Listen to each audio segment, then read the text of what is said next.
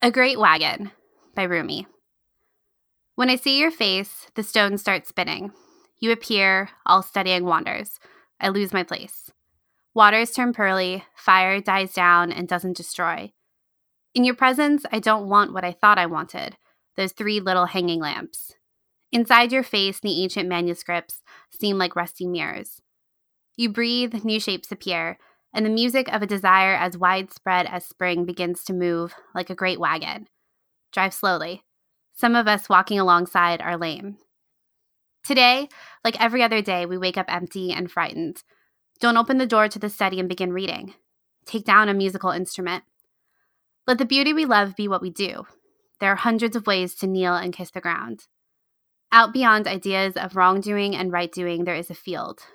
I'll meet you there. When the soul lies down in that grass, the world is too full to talk about. Ideas, language, even the phrase each other doesn't make any sense. The breeze at dawn has secrets to tell you. Don't go back to sleep. You must ask for what you really want. Don't go back to sleep. People are going back and forth across the doorsill where the 2 worlds touch. The door is round and open. Don't go back to sleep. I would love to kiss you. The price of kissing is your life. Now my loving is running toward my life shouting, "What a bargain. Let's buy it." Daylight, full of small dancing particles, and the one great turning, our souls, are dancing with you. Without feet, they dance. Can you see them when I whisper in your ear? They tried to say what you are, spiritual or sexual. They wonder about Solomon and all his wives. In the body of that world, they say, there is a soul, and you are that. But we have ways within each other that will never be said by anyone. Come to the orchard in spring. There is light and wine and sweethearts and the pomegranate flowers. If you do not come, these do not matter. If you do come, these do matter.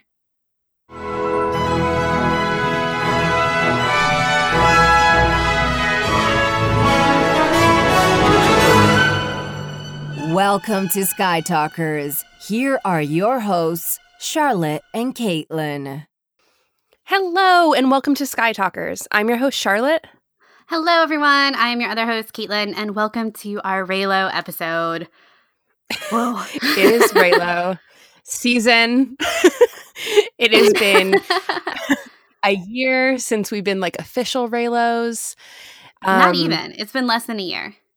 Yeah, you're right. You're right about that. But yay, I'm so excited. I just want to say before we kind of dive in to all of our talk about Reylo, we got so many amazing questions, and thank you guys for sending those in. And we're really excited to kind of talk about speculation for episode 9 even further. But I know that Reylo can be kind of a triggering and sensitive subject for some people, and I don't really know where I'm going with this, but if you kind of find yourself in the camp where this kind of upsets you, I just don't listen to this episode. Mm-hmm. Move on to another episode of ours. We'll be back talking about not just Reylo in the future, I promise. Mm-hmm. Yeah. I mean, obviously, Kylo Ren and Reylo is something that comes up a lot in our episodes, but this episode is going to be all Reylo. So if you know that's not your cup of tea, totally cool. But that's what this episode is. So just so you know that going in, we're going to be talking about all Reylo all the episode. So all Reylo, all the episode. Yes. And this episode was really inspired by the tweet that Ava DuVernay sent out about Vic's mood board, who is one of the second unit directors for, I almost said The Last Jedi, but for episode 9. And her mood board just ignited the theories. And we were so inspired. And you know what? Even though we're very much supportive of the Reylo relationship, we've never had an episode devoted to Reylo itself. So we decided to use her mood board as a springboard and jump into a conversation all about Reylo. Yes. Okay. So in part 1, we're going to talk about the mood board. And then in part 2, we're going to be talking about your questions that we got through email. And then in part 3, we're going to be talking about the questions that we got over Twitter. So without further ado, let's get started. So who talks first? You talk first? I talk first? All right, welcome to part 1, where we're going to be talking all about the mood board. And the tweet that launched 1,000 theories was from Ava, and it said, checking on my friend, the one and only history-making badass director Victoria Mahoney in her Star Wars 9 offices at Pinewood in London. How she and JJ look so spry and fresh after all these months shooting is incredible. That's the sign of a happy set led by good people. Number one, the tweet just like warmed my heart because I love people being happy about Star Wars because I'm happy about Star Wars. But two, of course, the like giant photo of Darth Vader in like a pink fluffy jacket just like really set the mood. I can't express to you how much that image, like, it warms my soul because I like feel it so hard. The pink fluffy jacket or like the mood board in general? Okay, the mood board, but I really mean the pink fluffy jacket. Like, I actually own a pink fluffy jacket just like that. I should take a photo with like a Vader mask. It is like my whole vibe. It really is my whole vibe. I love it so much. And I think that it's so great that if we're going to pick apart the mood board, I love that that's at the center because it's just so cool. She's so cool. What I love about the mood board, like outside of the pictures on it that we're going to kind of speculate a little bit into, is the set of like foam animal masks off to the right. My parents are in like early childhood education. My parents own preschools. And so like, I'm like, oh, they bought that in a kit, like Walmart, and like glue sticked that together. That's what I've seen those before a couple of times. Oh my God, that's funny. It's really funny. And that's I mean, so you've funny. got, let's see, a bunny rabbit, a cat, a lion, a tiger, and an elephant. Like, who is who? Kylo Ren is definitely the bunny rabbit, and that's funny. yeah, and Rey's the tiger. I'm gonna say, yeah, for sure. Finn is the elephant. Poe is the lion, and Rose is the cat. I think it's a zebra. Oh, zebra. Yeah. Oh, yeah. I think you're right. Yeah. It's a zebra. Rose is still the zebra, though. I love it. If you guys are like, oh, I need to see this photo, I'll put a link to it in the show notes so you can just scroll down and follow along with our discussion. But another thing that I really loved about this tweet, I love the fact that Ava says that's a sign of a happy set led by good people. I don't know about you, but I feel like I just keep hearing that from Oscar Isaac, from basically all the new cast members talking about how exciting it is, but not just exciting, but like that there's such a good vibe on the set. And that makes me really excited.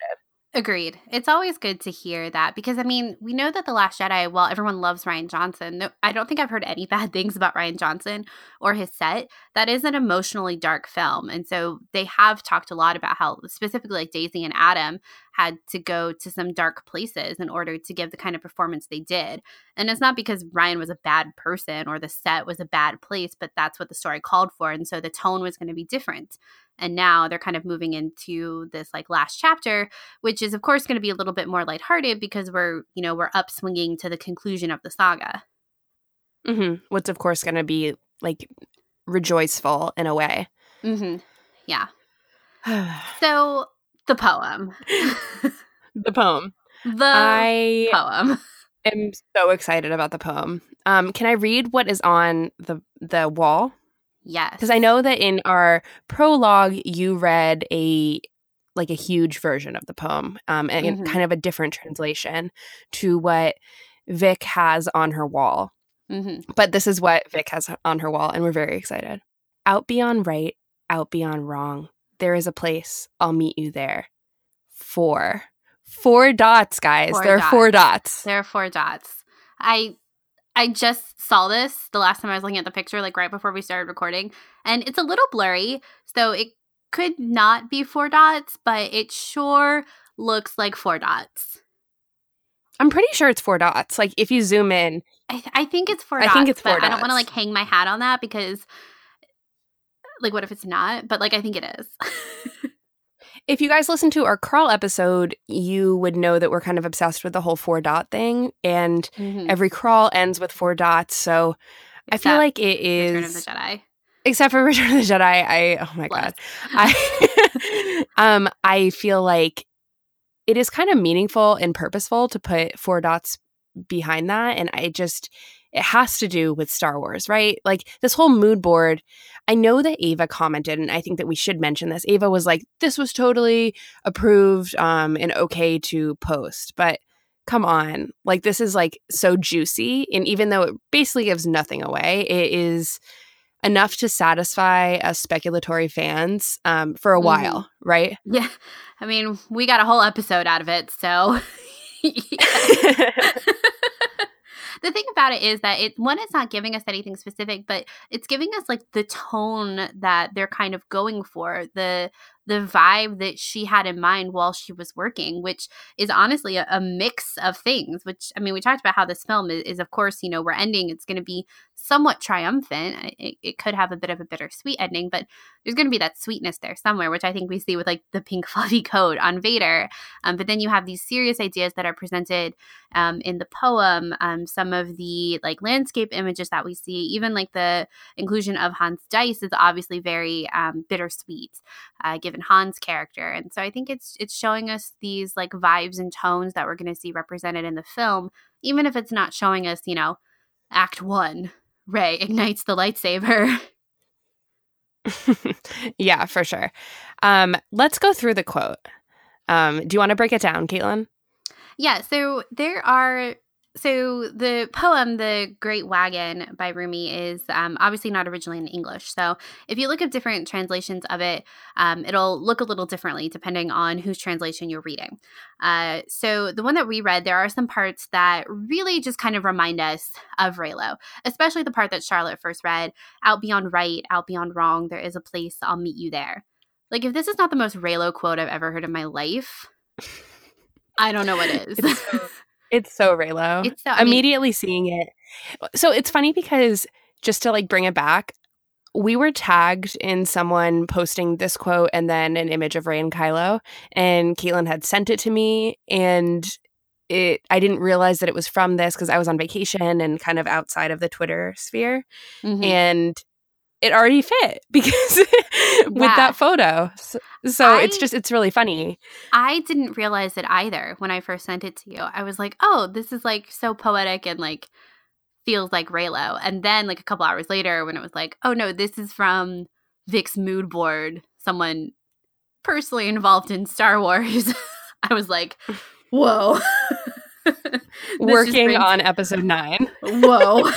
Yeah, exactly. I mean, like, out beyond right, the light side, out beyond wrong, the dark side, there is a place, I'll meet you there.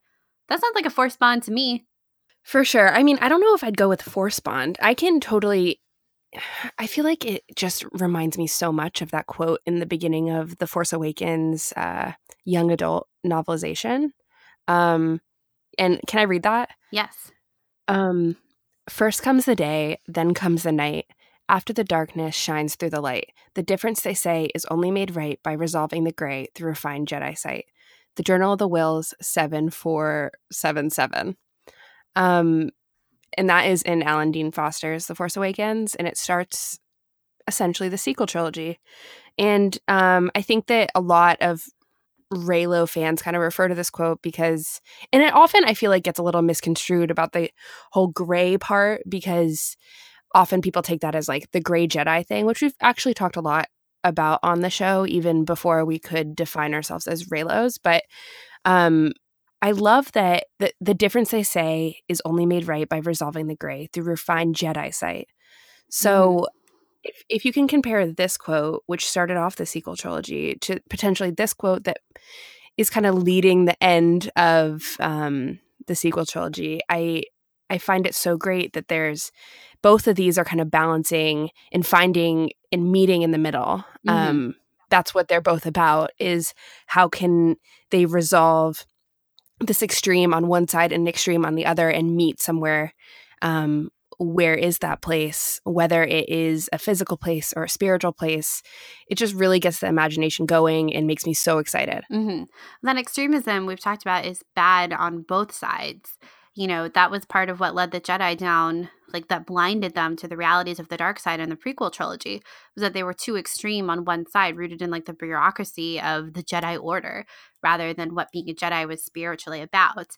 And then we have Kylo, who's kind of been like thrust in between these two worlds, like the world of like the Jedi Order with Luke, and then with the dark side with Snoke. And right now he's been like pooled and chosen to go to the dark side. And then we have someone like Rey, who had an opportunity to thought she wanted to be trained as a Jedi, but didn't really understand what that meant. And Luke, who was a little wiser, I think, in The Last Jedi and kind of saw the error of his ways, but still like struggled with it, like didn't know how to teach her. And that's what he tells Yoda. He's like, I can't be what she needs me to be. And Yoda's like, no, like you've got it all wrong. What she needs you to be is like there for her and to like show her what went wrong. Because that's how she's going to have that refined Jedi sight and then be able to show that to Kylo too. And that place where they meet in the middle is where that happens. And one of the things I like is a little further down in the poem, it says, when the soul lies down in that grass, the world is too full to talk about. Ideas, language, even the phrases each other doesn't make any sense. And I like that because it's like, it's kind of painting the picture of this world where these concepts that we had built up about like dark side and light side and like Jedi and Sith, don't really apply and they don't make sense, because we've talked a lot about Kylo and Rey as these like manifestations of the cosmic force, or these like tools of the cosmic force, which is like very intertwined to the ideas of fate and destiny. And so they kind of operate outside of our like typical words for light and dark side, i.e. Jedi and Sith. Like they're supposed to be something more. They're supposed to like find the true and like final balance. It makes me think of recently Jason Fry did The Last Jedi novelization was just released on paperback. And Jason Fry did a whole thread and he talked a little bit about how you can consider the Rey and Kylo relationship as romantic if you want, but in actuality, it could potentially be something even more than that because of how much they know about each other. It is something that we, in our world, to get a little meta, don't really understand just because they have seen each other's every move, their past, their future. They know so much about each other that it almost goes past the simple definition of romance, which I know a lot of people talked about. But I think that this quote reminds me of it. Ideas, language, and even the phrase each other doesn't make any sense. And I think now in the sequel trilogy, we're a little bit further apart from like, if you can look at Anakin and Padme as almost this like simplistic version of a tragic romance, and then you have Han and Leia in its own tragedy as a romance. It's like, I feel like we've moved a little bit past those, and we've talked about this on the show before, those simple, I hate the word simple, but those type of archetypes, and we've moved into something that's even bigger than that. And I don't know. I feel like that really defines it. Yeah. And then there's even a quote for a little further down, like at the end of the poem, that says, but we have ways within each other that will never be said by anyone. And Adam and Daisy both talked about how like there's a very thin line that separates Rey and Kylo, and that they're two sides of the same coin, and they now understand each other better than anyone else. And we've talked a lot about this too in episode 9, how that's probably going to be a source of tension between Rey and other people, that they're not going to understand the choices that she made because she's the only one that really knows Kylo Ren, that really knows Ben Solo, even better than Leia, I would argue, at this juncture. Yeah. And so like when they're in that place, it doesn't matter what their names are. It doesn't matter where they come from. They like recognize something like intrinsically in each other about themselves. Right. And I think this plays into what Rey and Kylo are supposed to do as instruments of the cosmic force. Their destinies are something greater than potentially even we can guess as, fans of the story. I think that it just remains to be seen about how they're going to resolve this. And I know that in this trilogy where they've really pushed and defined the Force in a new way than I wasn't expecting, it will come to a head in episode 9 and kind of surprise us in whatever they do next with the Force, because they just keep pushing its boundaries. I've said this 1,000 times, but I just feel like we're going to see a whole new definition of what like soulmate essentially means through the Force. Yeah, exactly. One of the things I like too about this poem is that it has kind of some like easy parallels to the films, starting in the first stanza that says, water turns pearly, fire dies down and doesn't destroy. We of course have that water scene between, I think it's the second Force Bond connection, where they're like starting to kind of infiltrate each other's worlds. And then fire dies down and doesn't destroy. We see that at the end. I mean, the fire does physically destroy what's happened on the Supremacy, but if you want to like make it a little bit more meta, it doesn't really destroy their relationship as completely as perhaps you think it does. Obviously, they're at a point of conflict and disagreement with one another. But as we've said, you know, they've hung up on the Force Bond. It's not a blocked caller. So fire dies down. It doesn't destroy. And then too, later on in the poem, it says, "The breeze at dawn has secrets to tell you. Don't go back to sleep. You must ask for what you really want. Don't go back to sleep." And of course, the Force connection is when they're in the morning time and when Rey wakes up and she sees Kylo there with her. So the breeze at dawn has secrets to tell you. She eventually finds out the secret that Luke has been lying to her. Don't go back to sleep. And then you must ask for what you really want. Don't go back to sleep. She asks that in the dark side cave. What she really wants to know is who her family is. She really wants to know who she is. And she can't sleep on that truth any longer if she's going to move forward and become who she's really meant to be. Wow, it's so true. So good. It's so Reylo. It really is so Reylo. I mean, the thing is that we warned you guys in the beginning of this episode. I feel like since I believe that Reylo is the theme of the sequel trilogy, it is so reassuring to see this type of quote on Vic's mood board. I don't really know.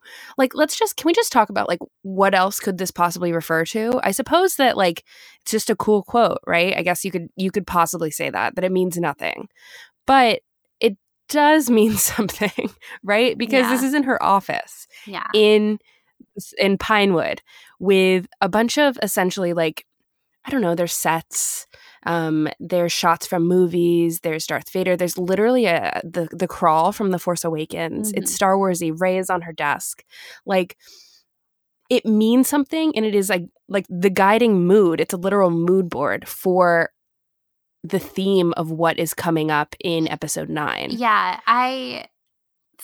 because I've tried to, because, you know, you don't want to look at something like this and just automatically have on like your Reylo goggles, which I'm very apt to do, and just like assume that everything I'm reading it through a lens of like assuming that Reylo is like canon, you know what I mean? And this always reminds me of the like amazing point that Kirsty and Rachel brought up on Scavenger's Hoard right after The Last Jedi came out, where they said, you know, we're talking about, you know, that period after The Last Jedi came out was really tumultuous for the fandom. And still is, of course, but was particularly high right after the film came out. And they were talking about Redemption, and they said, you know, as people who believe in Redemption and have since The Force Awakens, we're more likely to view these films like through that particular lens. And in a way, we've already redeemed Kylo. And so when we watch the films, like, we kind of look for those clues and can run the risk of making those kinds of clues a bigger deal than they actually are. And so I always keep that in mind when I see things like this. And I'm like, okay, am I looking at this logically, academically, intelligently? Or am I looking at this through like I really just want to see Daisy and Adam on screen together and like see the Reylo relationship again. But when I try to look at this quote and see how it fits into Star Wars without the Reylo component, I don't know how to. And I feel like I've genuinely tried to do that. And I'm not sure how it works. Because it reminds me, I mean, Out Beyond Right and Out Beyond Wrong, Kylo and Rey are like these manifestations of right and wrong right now in the films. And so your mind just automatically kind of puts them in those places within the poem. And then there's a place I'll meet you there that sounds like somewhere in the middle, which, as we said earlier, is like the Grey Jedi. And Rey and Kylo had this like defining moment where they were literally back to back in the middle of this battle. And so I don't know how to spin it where it's not about Reylo, like that it could be about something else.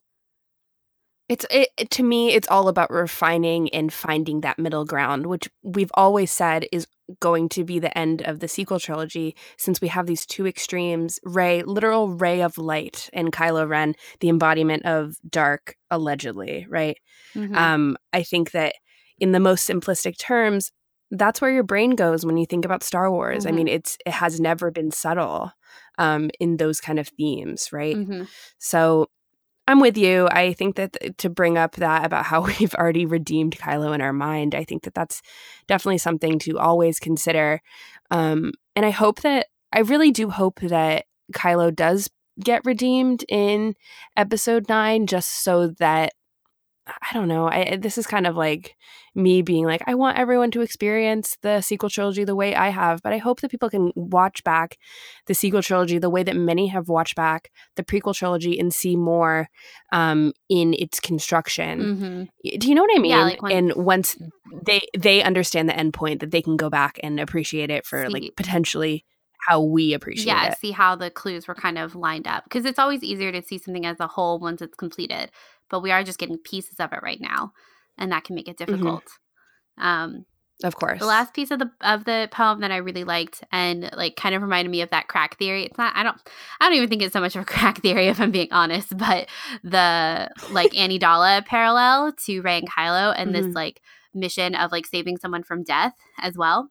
So this stanza here in the poem that says, I would love to kiss you. The price of kissing is your life. Now my loving is running toward my life, shouting, what a bargain. Let's buy it. It just like, I don't know, it kind of brings to mind that image of like sacrificial love, but then also that like being willing to make that sacrifice and also like possibly bringing someone back to life through the act of like love. But it's also dangerous. Like the price of kissing is your life. I don't know.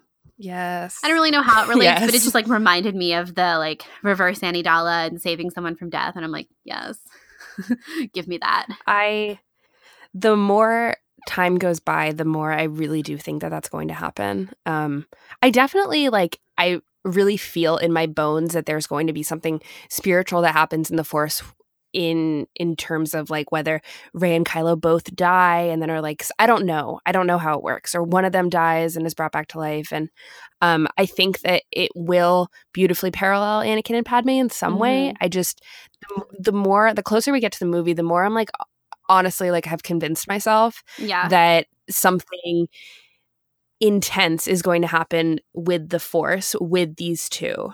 I think so too. You know? I think so too. And it always brings me back to The Last Jedi end scene versus Revenge of the Sith end scene. And I'm like, those scenes are too similar for there not to be a pretty strong connection that we're supposed to make as an audience between these two groups of characters. It just... Yeah, for sure. And it's also like these two characters have already fought in like a pretty rudimentary battle, right? In The Force Awakens. And if they're going to meet again, what's the next step for that? It's not going to be another battle. It is, I mean, it could be, but it's not going to end the same way that it did last time. Yeah. It is going to end by some sort of Force, I don't know, opening happening. And I think it could potentially parallel the fact that the ground literally split open between them. Maybe it'll be something coming together. Who knows? Ooh. Yes. Yeah. Yes. Okay, so we talked about the crawl. What about the dice? I love that the dice are there. I think it's the dice. I mean, it's so far away, it's hard. But I do feel like that is like I feel like it's a contact sheet of the dice, like nailed there, say underneath labeled Han's dice. These are Han's dice. Yeah. I mean, Courtney from Who Talks First recently got to go to the Oscars library and see The Last Jedi script. And in the script, it says, in a patch of light, the dice on the ground, Kylo, it's something about the dice being placed in a patch of light. And to me, that just reinforces the importance of the dice as like this connectivity to Han Solo. And I love that Kylo picks it up at the end and it disappears. And in this like last hope, basically. And it kind of, I don't know. What do you think about it? I think it's clear that it's going to come back up again, and it's going to be they've made it quite the symbol now throughout the Disney era that it kind of was in the original trilogy, but not really. And so I think they have to bring it back full circle. And I think I could see it being something really poetic that this is what like all of the like wishful thinking of the Reylo community is like. The episode 9 ends with Rey and Ben in the cockpit of the Falcon, and Ben like hangs up the dice in the cockpit and they blast off together into like the proverbial sunset.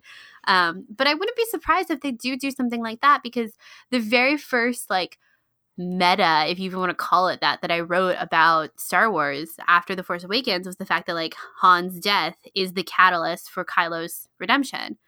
And the dice are this like continuing like symbolism of that sacrifice that are now kind of following Kylo around throughout these films. And so I think that it'll either continue to be that symbol for him before he turns back to the light side or before he is redeemed, or it will be afterwards. Like it'll almost be like this like token for him now as like a reminder of where he's come from. Totally. And I think that Lucasfilm, and we'll get into this because we got an amazing question about this, but I was watching Solo on a flight recently, and I was kind of struck by the fact that Solo begins with Han, igniting this speeder that he's stealing. And so it essentially begins with sparks, right? It begins with sparks of light. And I love that it's kind of bridging this. It made me think of the Poe and Holdo line of "We're the spark that will light the fire, that will restore the resistance or burn the First Order down." And I think it's kind of a little bit poetic if you can look at it through this lens of Han being the spark for Ben Solo's return to the light, since his sacrifice does have to mean something. And I think it's no surprise that the Solo movie, essentially the first time we see Han Solo in his like younger days, begins with this like burst of sparks and sparks of light. I remember when you sent me that like stream of thought about the start of Solo, and I was like, wow, yes, 100% yes. It's so fitting. I mean, character introductions are so important. It's a big part of, Rey and Kylo's character introduction is so fantastic. And that's Han's now, right? So that's fascinating. It really is. It really is. Just another good example of how these films are all connected, even if they are anthology films, especially when we're dealing with like our core characters and our legacy characters. Definitely. What do you think about there's like a femme fatale woman in a cool hat with a gun? I have a theory that like this could potentially be like I don't necessarily think, I don't know. I have a theory that it could be an inspiration for like Kerry Russell's character. I have high hopes for her character at this point. I really hope that she's a Knight of Ren. I've said this before, but I think this look is so cool that I know that they had Kira in some really cool hats in Solo, and I hope that like hats make a return. Or I don't know if we've ever even seen hats in Star Wars. Fascinators. But yeah, Fascinators. I hope that it makes an appearance in Star Wars, because I love this outfit and I love this look. It's so cool. I'm sure the outfit will be really cool. I'm still so suspect of these new characters coming in because, as I said when we first talked about them, when they were announced, I'm like, every new character is like at least 5 minutes away from Rey and Kylo in the film. And that stresses me out. So yeah. I'm sure it'll be great. But I hope it kind of applies to Rose too. I can't wait to see what kind of leadership position she's in episode 9. So it'd be great to see her like honing in her skills that way too. Yeah, I actually think it would be really cool to see Rose in this kind of outfit, because she was in kind of like a frumpy jumpsuit before, and she was supposed to have that amazing reveal that was going to be like extremely tropey on Canto Bight, remember? Yes. Where she was going to like appear on this. I'm glad they cut this out, but I kind of like I'm missing this moment of Rose like basically changing outfits. I want her to have a new outfit, and I think this one would be really cool. And I know that is like the most girly thing I've ever said, but I think Rose would look extremely badass in a hat and this like all black outfit. It would be awesome. Yeah, black leather with like a gun holster. Yes, she would rock it. So she looks so cool. She looks so great. Yeah, I'm for it. Good. All right, so are we ready to start diving in on questions? Yes, let's do it. All right, welcome to part 2, where we're talking about the questions we got through email. And the reason we kind of separated it out like this, like email versus Twitter, is that our email questions tended to be a little bit more in depth. And so we wanted to kind of give them their own space. So we could like read the email from the listener and then kind of talk about the ideas that they presented in them. So if you don't know, if you ever want to email us questions, you can email us at skytalkerspodcast@gmail.com. We love getting emails. Sometimes we're a little slow to respond, but we do try to answer the questions on the show or respond back to you, even if it is a little belated. So, but this first one we got was from Safia Perrin, and I'm really sorry if I said your name incorrectly. But she had this great email kind of talking about the the perspective of these films, like basically like if it was from the perspective of like tropes and types of media that young boys are familiar with for the original trilogy versus tropes and like media that young girls are familiar with in the sequel trilogy. So she writes, like fairy tales, heroines' journeys, feminine myths, Jane Austen, Bronte, romance, etc., they took these things many young girls would be familiar with, or at least somewhat familiar, and recontextualized them within a Star Wars story, particularly in regards to the Reylo dynamic and narrative. And if that is the case, if that's what they're doing, do you think the Reylo theory still being thought of as simplistic or wishful thinking, fan fiction, or something separate from serious speculation or analysis is a subtle form of gatekeeping? She goes on to say, I feel like there is this widespread assumption within the general Star Wars fandom community that Reylos are these type of outliers, people and fans who don't really get Star Wars, that we aren't really here to analyze and appreciate the text and canon as it is or as it's meant to be. But I would argue that the text invites our interpretation. But not only that, it invites the frameworks and context that we are familiar with and expects us to use that contextual knowledge, whether it's in familiar tropes, similar stories and plot structures, recognizable aesthetics, etc., to gain value from the text, and therefore analyze it accurately and maybe even use that analysis to drive our speculation. Do you agree with that argument? And do you think the uptick in members in the Star Wars fandom community being quite vocal about people, but Reylos in particular, managing or lowering their expectations going into Episode 9 in regards to Reylo and Ben's story are a sign that they still view our analysis as inherently weaker, despite the fact that much of The Last Jedi was correctly predicted by our community? And if so, do you think it's a subtle form of gatekeeping? It's not a subtle form of gatekeeping. It's a form of gatekeeping. And I feel like what you just said, I think that this is a beautifully written email, and I completely agree with the fact that we've talked about this on our show about how the sequel trilogy is following a fairy tale, a heroine's journey. It is recycling these concepts that have been even mentioned by Rian Johnson. You know, I was thinking about the other day about how Rian Johnson literally said he referred to the proposal scene in the throne room similar to the Notting Hill scene. Literally Notting Hill, which is like as rom-com and romance as they get. And I feel like Star Wars is an amalgamation of all these different genres, of all these different, we're supposed to understand all these different references. And of course, we are invited to think about these things. And this is the point of art, is we're supposed to consume it and think about it and relate it to other forms, especially Star Wars that is so heavily inspired from outside sources.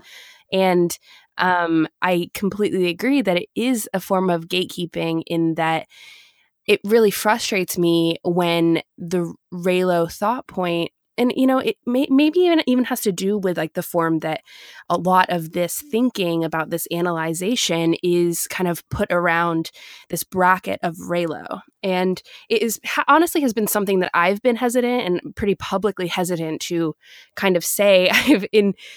Like between you and me, listeners, I've tried to like instill the Reylo mindset without saying Reylo, because I really just want it to be taken seriously. And I know, Caitlin, you feel the same way, right? And it hurts me because, like you said, the Last Jedi was extremely accurately predicted through fan fiction, through metas.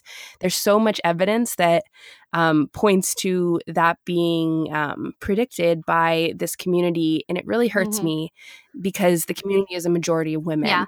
And yes, the fandom is kind of pivoting to recognizing women's stories, and no doubt about that, given the fact that the sequel trilogy centers around a women's story. Even Rogue One had a center of a women's. It just like it. Yeah, I'm getting worked up. I go can ahead. Hear you. I mean, to share a bit of a personal story. So did we announce this on the show, right? That we were accepted to the podcast stage? No, we haven't, but go ahead. Okay. So, in really exciting news, we announced it on Twitter. But Charlotte and I are going to be on the podcast stage at Star Wars Celebration in Chicago, which we're really, really excited about and really, really nervous about.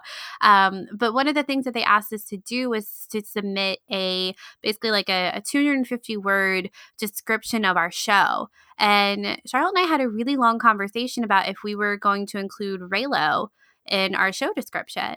And I mean, like, to be perfectly honest, we didn't, because we were worried about what people would think. And perhaps, and like the text conversation, and we even talked about it on the phone too, like, we know we support Reylo, and we've long grown past being not ashamed, but hesitant about saying that on our show. It's not a secret by any means, but we're still like really worried and anxious about people writing off the things that we have to say because we're labeled as a Reylo podcast. And that's just like the honest to God truth about it, which is really frustrating because while we were writing up our description, we were like, we are a Reylo podcast. Like it's not the focus of our podcast by any means, because we like to talk about all of Star Wars. But you and I talked about, what are these people who don't support Reylo? They're not even going to give our show a chance because they don't want to hear that perspective, and they have like preconceived notions about what a Reylo podcast is or what a person who supports Reylo is. And that was really frustrating to work through ourselves, like knowing that that's something that we support in Star Wars, but also feeling like we couldn't talk about it because it would pigeonhole us. Like it would, like people would have their own stereotypes about what our show is. And that was... So, I mean, yeah, it is a form of gatekeeping, and it's something that we're still dealing with today in really like big and tangible ways. Despite having a full episode that's probably going to have something about Reylo in the title, it still is something that we can constantly think about, just as we don't necessarily, I don't know, I guess I'm kind of label phobic in this way. I don't really want to be put into a box ever. And I hate that. Yeah. I hate that, like, I wish that I could like totally, and I have like totally like thrown my arms around in like a big embrace of the Reylo community. I love that whole community and I love being a part of it. It's just there is that like sense of your theories are less than because you're overanalyzing. You don't understand the canon. And I don't know. It's hard for me because I feel like I do understand the canon. I've been in this fandom for like basically more than half my life at this point. And I have read almost every book. I've watched all the TV shows. I don't really need to prove myself as a fan. And I don't think anyone should just because they like a particular pair and they want to go into pretty extensive speculation about the sequel trilogy. It's hard. Yeah, I mean, it reminds me a lot of when we had our Last Jedi Q&A where we got so many questions that were like, are you actually Reylo or not? Because you keep avoiding the question on the podcast. And it's true, we were, because even though, like, if you go back and listen to our reaction podcast, I wish we had clips of it pulled up, actually, because it's honestly hilarious listening back. You and I are like, we've got to talk about Reylo. And then the next sentence we were like, I don't know if we want to talk about Reylo. And even though like privately we had talked about like, okay, yeah, now we actually ship it, at the time, like back in January and December, it was like, okay, what's going to happen when we say this on the show? Because there was so much like violent discourse about it at the time. And like once we like dove in, it was like, oh my God, this is great. We still get like comments and stuff about it, and how like honestly the first 1-star rating we got for the show was literally the episode where we said that we supported Reylo. And maybe it's not connected, but I think it's connected. Sure seems It's like hard it. not. It's Yeah. hard not to make that assumption, and it could be something completely different. But it's hard not to make that assumption. And I've seen that happen to other Yeah, shows as well. exactly. That's not just yeah, us. and it's frustrating that. And you wrote this like really beautifully sad letter in that episode about like how nervous you were to say it. And you were like, and I think you said exactly like, I'm worried that by saying I support Reylo, I am pigeonholing our show. And our show is about so much more than one character or one relationship. And I know we joke a lot about how we talk about Kylo Ren a lot, but we really do strive to talk about all aspects of Star Wars, not just one trilogy or one character or one movie. Because that's, I don't know, that's just how we set up our show. But yeah, it is a form of gatekeeping, and it does feel like the Reylo opinion is often counted as less than because it does have a romantic, like a traditionally romantic vein to it, and how that is a woman's story. It's been geared towards women historically for all of time, basically, and how that's always been viewed as lesser than it still is. But I think what you said, Safia, is that this is being told now from a woman's perspective, or is trying to at least, because as we know, Star Wars and Rey's story have been written by men, which of course puts an interesting spin on it. So that was like a really long-winded way of us saying, yeah, putting down the Reylo theory is a form of gatekeeping. Also, art demands to be analyzed. And if your people aren't analyzing your art, I think you did something wrong. Yeah.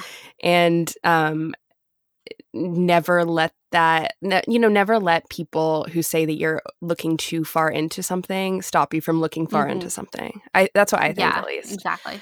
I mean, I literally got my majors in English, and my entire college career was looking too deeply into stuff. I literally can't stop it. I actually can't watch a movie without thinking too deeply about it. It's actually, sometimes I'm like, wow, can I just turn off my brain for a second and not think about this, and like, what does this mean historically, and like in terms of the genre, and should I even be thinking about something in terms of a genre? Does it matter? Are we past the form of genre? I think about this all the time with every single thing I watch.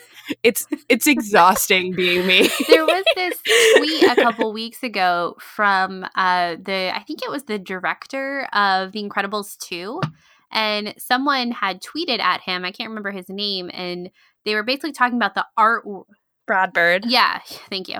Someone had tweeted Brad Bird a screenshot from The Incredibles 2, and in it the mom was in a hotel room, and the artwork on the hotel room was like 4 red figures grouped together, and then 1 red figure by itself. And it was just like, it was oval, it was shapes. It wasn't like people, it was shapes. And the Twitter user was like, hey, Brad Bird, is this meant to represent how like the mom feels like separated from her family right now? And Brad Bird was like, yeah, 100%, like good eye. And I was like, oh my God, that's like a piece of artwork in a hotel room in an animated children's film. Like if I remember the person that tweeted was like, am I overanalyzing this? Am I looking too far into this? Sorry if I'm doing that. I just thought this was really interesting. And he was like, no. He was like, right. No, that's literally why the picture looks the way it does.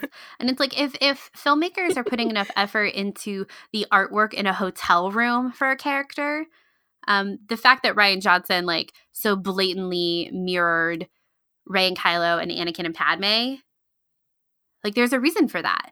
And as we said earlier, maybe it's not an explicitly romantic reason, like how we tend to think of romance, given like the ramifications of like the cosmic force and like fate and destiny, and like soulmates could look like a lot of different things, not just romance. But there's some like very strong, tangible connection between those two groups of characters.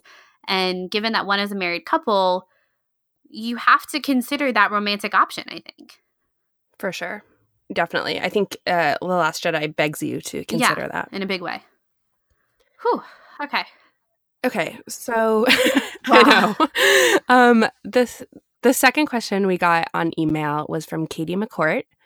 She asks, my question is that, given the history of American directors utilizing elements of Japanese anime in their films, i.e. JJ in the Japanese film Your Name, do you believe that JJ directing a Red String of Fate story will have implications for Rey and Kylo's relationship in episode 9, especially considering that the elements of Red String of Fate are already in the sequel trilogy, down to the scarring by the eyebrow. So, one, thank you, Katie, so much for reminding me how much I love the film Your Name. Your Name is an animated film from Japan that came out in 2016 and just like broke all kinds of records, both in Japan and in the US. It did better than Spirited Away, Charlotte, which I know is your favorite Miyazaki film. It did better than Spirited Away. Which is crazy because Spirited Away literally took the world by storm. So I actually haven't seen Your Name. So Caitlin, you have to like fill everyone in about it. JJ is directing a live action form of Your Name. And Your Name is very much like this kind of combination of science and like religion and destiny, and very much plays on the Red String of Fate. To do a brief synopsis, you basically have two characters who are connected by this Red String of Fate. There's a bit of time travel and body swapping involved. It's very mystical. It is a romance, and it is so good. If you haven't seen it, 10 for 10 recommend. I was riveted, and the animation in it is beautiful. And at one point, the characters meet in this like sacred space that is, it's like a field and like an infinity lake on top of a mountain, and it's a place where time doesn't exist. And it's like where they're destined to meet each other. And they are connected by this like literal red ribbon that is a continuing motif throughout the film, and that they kind of pass back and forth between each other, the two lead characters. So to answer your question, Katie, yes, I think there's 100% connection, because I feel like J.J. Abrams is probably like so obsessed with this film, obviously if he's doing a remake of it, but just like the depth of like Japanese mythology that you can dive into that are represented in this film all go back to these like core themes that we see in Star Wars. Not only is Star Wars very heavily influenced by Asian mythology and Asian philosophy, but even just like the Red String of Fate and the idea of like destiny and like two characters that are fated to be together. And, you know, the Red String of Fate, it's like, even if it tangles or twists or like gets in knots, like it's never broken. And these characters are still connected to each other, even if they don't know it. And we've talked about this a lot with Rey and Kylo, that there's this possibility that they have been having like visions and dreams of each other for like their whole life, but have never really known what they meant, or even probably even be cognizant of them until they finally do actually meet. And it's like, oh, I know you. And that's a lot of what is happening in the movie Your Name. So please go watch Your Name and then tell me how you feel about it. You can get it on YouTube in English for $2.99. I sent it to Charlotte, so I'm hoping she watches it. Yeah, I will. I'm sold. Yeah, so. it's really good. I feel like it is meaningful that JJ would respond to a story like this, so much so that he'd want to direct it. I mean, at this point, JJ can pick whatever project he wants to do. And of course, he is directing a story where the Red String of Fate is like front and center. And I mean, after The Last Jedi, it is clear. So I think it's really cool. I have to watch the movie. That's what a great question. I think it was announced in 2017 from the article that Katie sent us that he was doing this, which, you know, totally makes sense if we're tracking along with like The Last Jedi and like how much J.J. Abrams loved Rian Johnson's screenplay of The Last Jedi. And of course, like a lot of the imagery that was coming out from Rian Johnson's Twitter was like spools of red thread. And like that's what this means. Is two characters that are destined to be together. So, Reylo is canon. Okay, and then the last email question we got is a really interesting question from Zelda S. And Zelda writes, can you guys see how many people do consider certain aspects of Reylo to be problematic or unhealthy, abusive, toxic, or any other negative adjective? She writes, I'm curious to know what kept you invested in the ship when there are so many reasonable points that are being made against it, and how you categorize valid criticism in your thoughts about the ship. She writes, full disclosure, I am anti-Reylo, but I don't condone bullying at all against any Reylos. I just want to see civil conversation between both sides. So, Zelda, firstly, thank you so much for your question. it's a good question to ask because there are a lot of good reasons that people don't support Reylo, and it can be a hard conversation. And I feel like that's where a lot of the problems can come in between people who do support Reylo and people who don't, because the internet isn't a great place all the time to have those kinds of hard, really real conversations. Right. I see it. I understand. I think that there's certain parts in The Force Awakens, and I wasn't Reylo until The Last Jedi really kind of sold me on it. But I think there is a certain interpretation by the interrogation scene that is a valid viewing. And I think that my personal interpretation of that scene is that they're both equal, and the scene serves to show their equivalency. But I can totally see it because I can totally see how it could be problematic. And there are several things, like I hate the line, and I'm going to be honest with you guys. Like, I hate the line, I can take whatever I want. I hate it.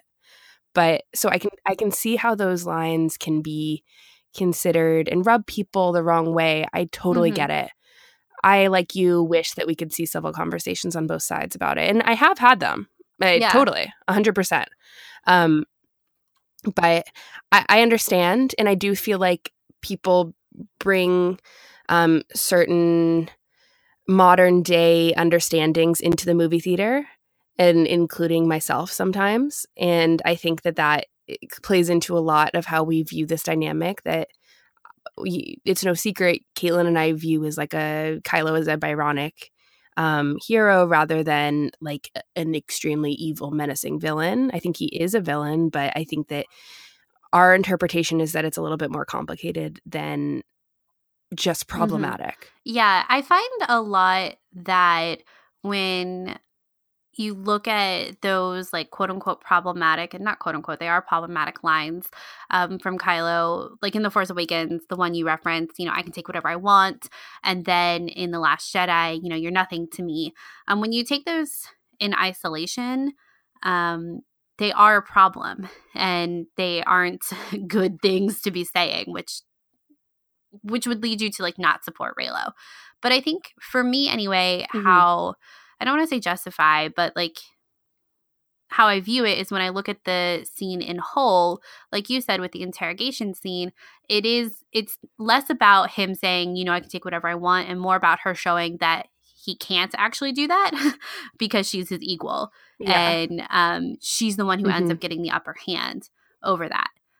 But I understand how you wouldn't even want to have a character like Rey pursue any kind of relationship with someone who one of the first things he says to her is, I can take whatever I want. I totally understand that. And I think what you said too, Charlotte, about how a lot, like coming into the sequel trilogy, we're coming into it with a specific worldview of what's going on in the world right now, and how like scary it is for a lot of women in a lot of places, and how some of these lines are really triggering words that I wish I could tweak just a little bit so that it doesn't sound so textbook problem. Because like if you took out the "you're nothing" line in The Last Jedi, I really don't think there would be as many not problems, but as many like it wouldn't be as big a deal as it is, like that whole scene. I could be very wrong about that, and you're free to disagree with me, but that's what I've thought. And I think the problem there comes in the fact that we do have men who are writing this story and don't understand how a woman seeing a man say something like, "You're nothing but not to me," could be really problematic and triggering because it's a man and he's probably never like had to deal with that before. So I think that comes in part from the fact that it's not a woman who's writing Rey's story. I don't think that line would have been I don't think that line would have been written the same way. I think the outcome of that scene would have been the same as far as them like going on separate paths, but I don't think it would have been said that way. And when I think considering about like, like toxic and abusive relationships, I feel like for me it kind of not erases, but we're forgetting like the 9-part series and story that's being told here. And we're kind of limiting the story to just the sequel trilogy. Because if the rest of Star Wars didn't exist and it was only the sequel trilogy, I don't know if I would be like pro Reylo, honestly, or like pro redemption. Yeah, I think that it's what comes before that makes it so exactly. important. And I think that's part of why I support Reylo, is because I think it fits into this 9-part story that's being told. Because if it was just the sequel trilogy by itself, then I think I would be in the non-Reylo camp, honestly. I don't know that for sure, but I think I would be. I don't know. I've always liked an enemies to That's the lovers thing. or a tragic romance I or mean, anything like that. I do think too. I think they're fine. But I don't know. I think I would be more inclined to be non-Reylo if we didn't have the rest of Star Wars to fall back on. But I think that the way it I get works that. with the other 6 films is so meaningful and exists, like, is Star Wars is made to be timeless. And so you kind of have to remove it to a certain degree from the current social climate. And I Mhm. know some people may disagree with that and think that that's not at all what Star Wars is. Like, each trilogy has been made in response to the social climate of the decade that it was in. And I think that's true when it comes to, like, the politics represented in these films. I don't know if I agree with that as far as, like, the character stories, but you are free to disagree with that. Anyway, I think that was I thank you guys so much for emailing us those questions. We have a lot of Twitter questions, so let's dive in. Listen, big deal. You got another problem. Women always figure out the truth. Always. Okay, so welcome to part 3, the Twitter questions. So thank you guys so much for sending these in. If you don't follow us on Twitter, our Twitter handle is @SkyTalkersPod. And often when we do these Q&As, I know that we'll probably have another one coming up because we're nearing our 2-year anniversary of podcasting, and we might do another Q&A. Yeah, I know, it's kind of crazy. I will probably solicit some questions in the near future, probably not just related to Reylo like we did with this one. So definitely follow us there if you're on Twitter. So our first question is from Nettie Nerfherder. Question: how big of a part do you think the Legacy Saber will/should have, either symbolically or literally, in the potential joining of these 2 individuals? In other words, what role will the Legacy Saber play in 9 concerning Reylo and Bendemption? I think the Legacy Saber is going to have a big role to play. I said it on, I think, our speculation for episode 9 episode. Whoa. On our speculation episode for episode 9 episode. That I really want Rey to fix the Legacy lightsaber and for it to be jagged, just like Kylo's red lightsaber is. Because I want that parallel, because she's like fusing this crystal back together. And it's not gonna be perfect once you have to fix it. So I really want it to be jagged, and I want that to be like a visual parallel. As far as like an emotional symbol, it definitely could be, because it has for the last 2 films, but I don't know if I really need to see them like passing the saber back and forth between each other. Yeah, I am in a little bit of a different camp where I agree with you about the saber. It needs to be reconstructed. I hope it's only Rey that reconstructs it, or maybe Kylo will help her. I don't know. I think it'll be like it's basically, I believe that the symbolism behind the fact that the saber represents the Skywalker legacy. Right now, it is completely broken. It's split in half. Rey at the end of The Last Jedi asks, like, how do we build a rebellion from this? And Leia puts her hand over the saber and says, we have everything we need. I love the idea of her fusing it back together, making a new saber, it being jagged, because the history cannot be erased, but it can be acknowledged. Yes. There is definitely some serious metaphor going on there, if that is so, and I am really hopeful for that. And that's kind of why I'm really kind of anti this double-bladed lightsaber, because I think that it being reconstructed is more of a powerful symbol than creating something new, which is what Kylo wanted to do at the end of The Last Jedi with Rey. And what really needs to happen is an acknowledgement of history in order to move forward. Yeah, bless. I think after yes, bless, agree. Yes, bless. I almost, just as a side note, I almost wanted our prologue in this episode to be bless up Reylos, bless up. But I think outside of like Reylo and Bendemption, my like biggest wish list for episode 9 is a jagged Legacy lightsaber, if I'm being honest. I think it would just be like so powerful if that's what happens. And what it means for Reylo is then you have a even further parallel of these jagged lightsabers that are kind of crudely constructed. So we know about Kylo's lightsaber is like, I don't know, it was parodied on SNL, right? Yeah, it's a mess. It's like a little kid made it, is what they say in SNL. And I think that you have like this amazing parallel of maybe episode 9 beginning with Rey presenting this like newly constructed lightsaber that she learned how to construct from the Jedi text that she stole. And here she has like fused the lightsaber back together. It works really well, even though it's a little jagged. And you have Kylo, on the other hand, whose lightsaber is like a total mess. Sure, it works fine, but it's a total mess and everyone doesn't really take it seriously. And I think that you have Rey.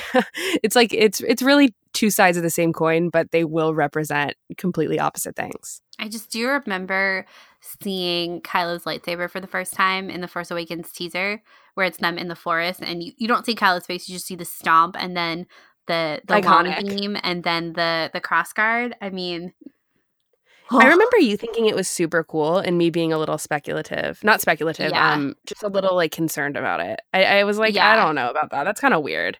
Guys, but I've always been a Kylo stan before I even saw his face. It was November 2014, Black Friday. Caitlin was into it, and nothing would ever be the same. It's so true. I do love the like visual symbolism. I mean, I guess I kind of said that I don't know if it's going to play a bigger role, but it will, because it already has, like, in this idea of like that the saber didn't come to Kylo in The Force Awakens, and then it's equally pooled between them in The Last Jedi, I think is so important. And so it'll be interesting to see how they kind of remedy that or conclude that story about like where the saber is going. Even though like they've said it's Rey's saber, it still went to Kylo in The Last Jedi, which I think is really important, because in The Force Awakens he couldn't call it at all, but in The Last Jedi he's like having equal control over it. It's really interesting. Anyway, thank you for the question. Our next question is from our friend Alex Leonis, and she writes, what are each of your favorite Reylo fanfics? My favorite is Sword of the Jedi. I've actually mentioned this on the show before, but Thea's current fan fiction, Landscape with a Blur of Conquerors, is the one that I'm like currently obsessed with. Every time there's an update, I like drop everything. I text our friend Amy and Caitlin. It's going down. Nothing else can happen until I read this update. Well, what's funny is that Alex is in a group chat with us about fan fiction, and it pretty much revolves around Landscape. So like, Alex, this is one of our favorite fan fictions. It's a good one. It's a good one. But one, just a reminder, remember when you wouldn't read Sword of the Jedi? And I was like, oh my God, you have to read Sword of the Jedi. Sword of the Jedi is amazing. I like dropped everything I was doing for like a week to read Sword of the Jedi. It was insane. It was, oh my God, it was so good. So Sword of the Jedi is one of my favorites. Play to Win by Commander Kate is also an amazing fic, and I've gotten to actually hang out with the author.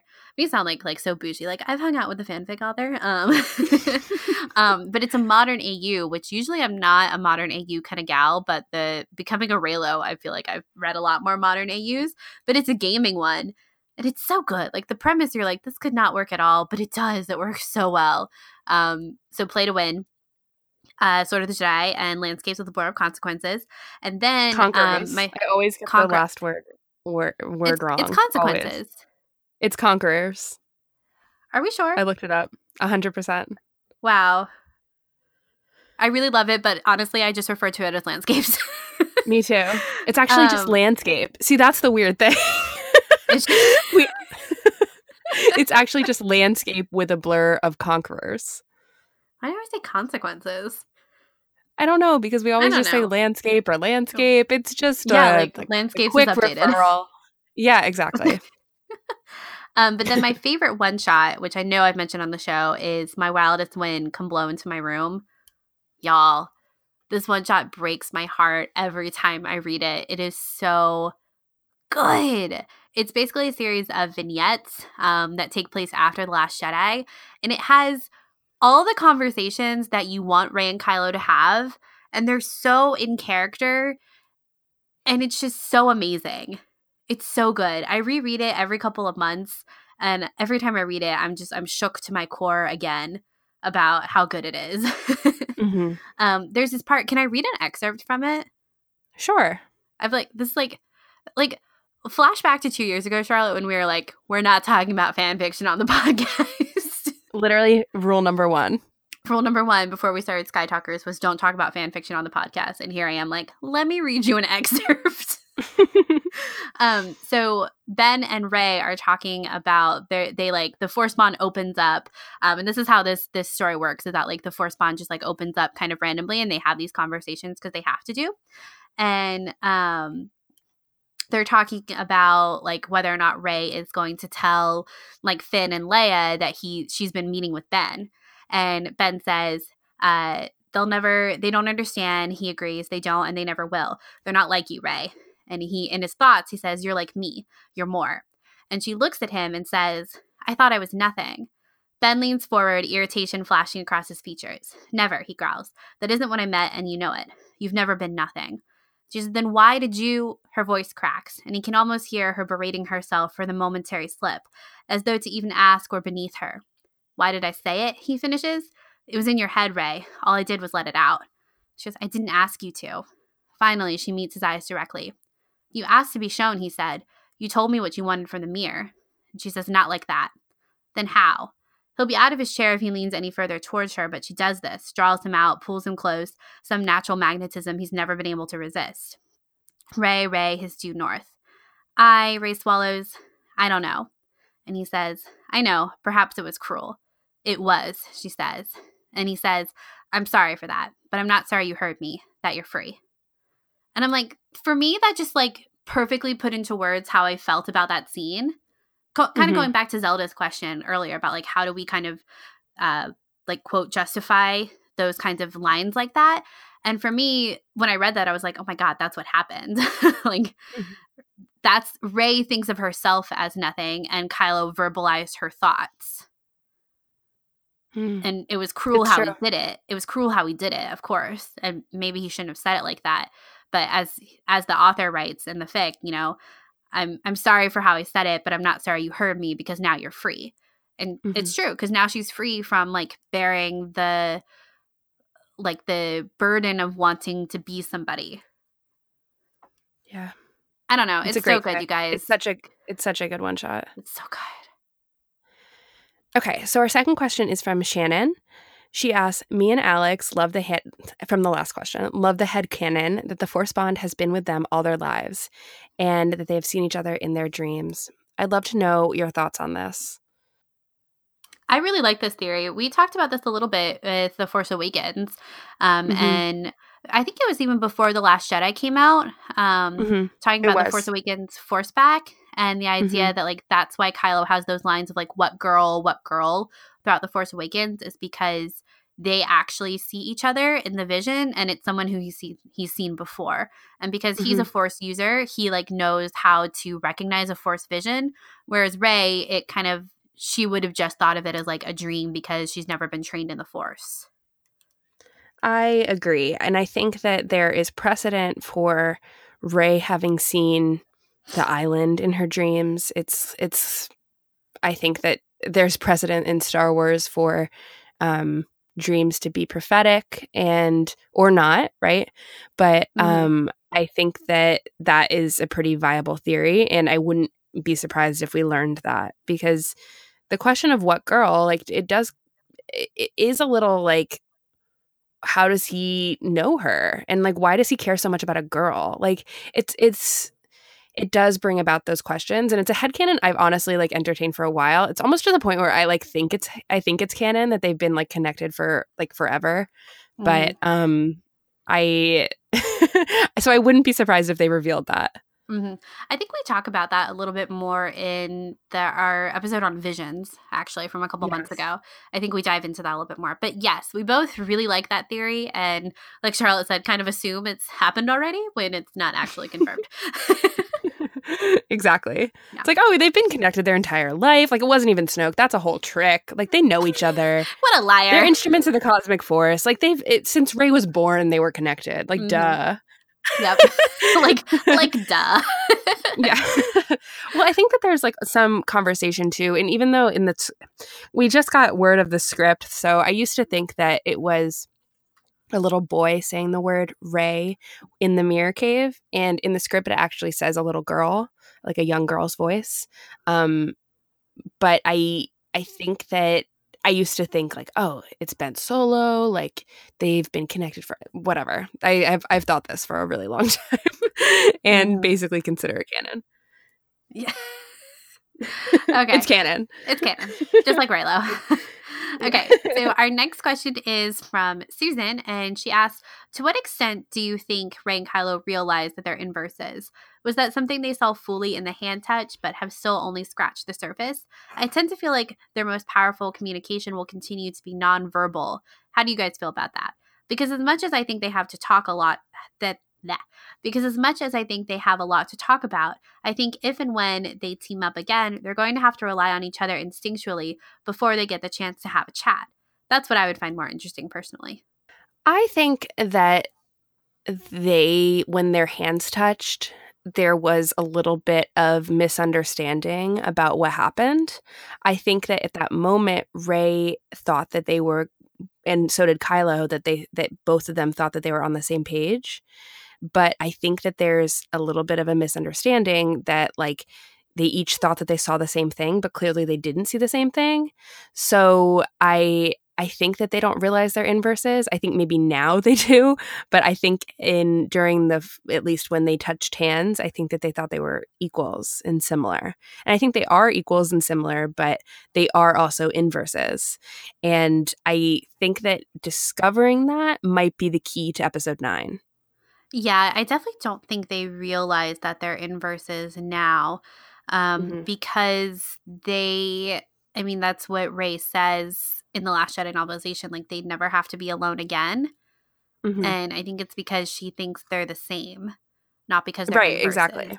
And because the line that separates them is so thin, even though visually, and I think that's part of the, like, not the trick of The Last Jedi, but the play of visuals in The Last Jedi is that visually there's so much yin and yang in the film. I mean, down to like Rey and Kylo themselves. You have like a great piece of fan art, don't you? That's like Rey and Kylo as yin and yang. Yeah. Mm-hmm. Yeah.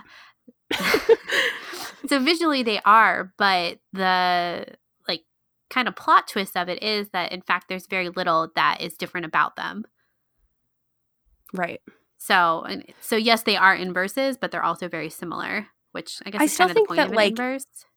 In episode 9, they will discover that their differences and their similarities are what make them stronger. And that kind of goes into the whole symbolism and like the visuals behind yin and yang. I mean, you have like a black part with a white dot and a white part with a black dot. And it's like understanding that both of these have to like exist together. And that's the key. You have to understand those differences. And right now, I don't think they understand those differences.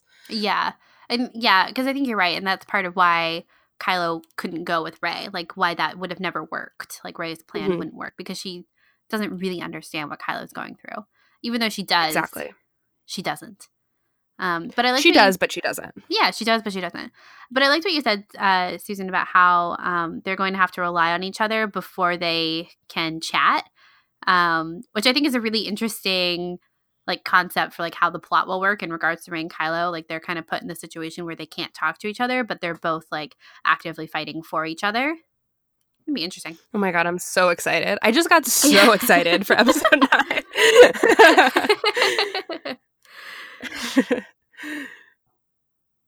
Anyway, thank you so much, Susan, for that question. Our next question is kind of a conjunctive question because they both asked the same thing. So our friend BB Kate Art and CT from Who Talks First, who was just on our show talking about Mortis, asked, my question is if there are any specific Anakin and Padme parallels you expect or hope to see in episode 9. I have this like weird vision that like just came to me when I was reading this question. And I don't know how it could happen, but like potentially, if they were in some sort of spirit realm, the cosmic force or the world between worlds, or however you want to refer to it, I think it would be like kind of cool if Rey was somehow depicted in like visual coding almost angelically.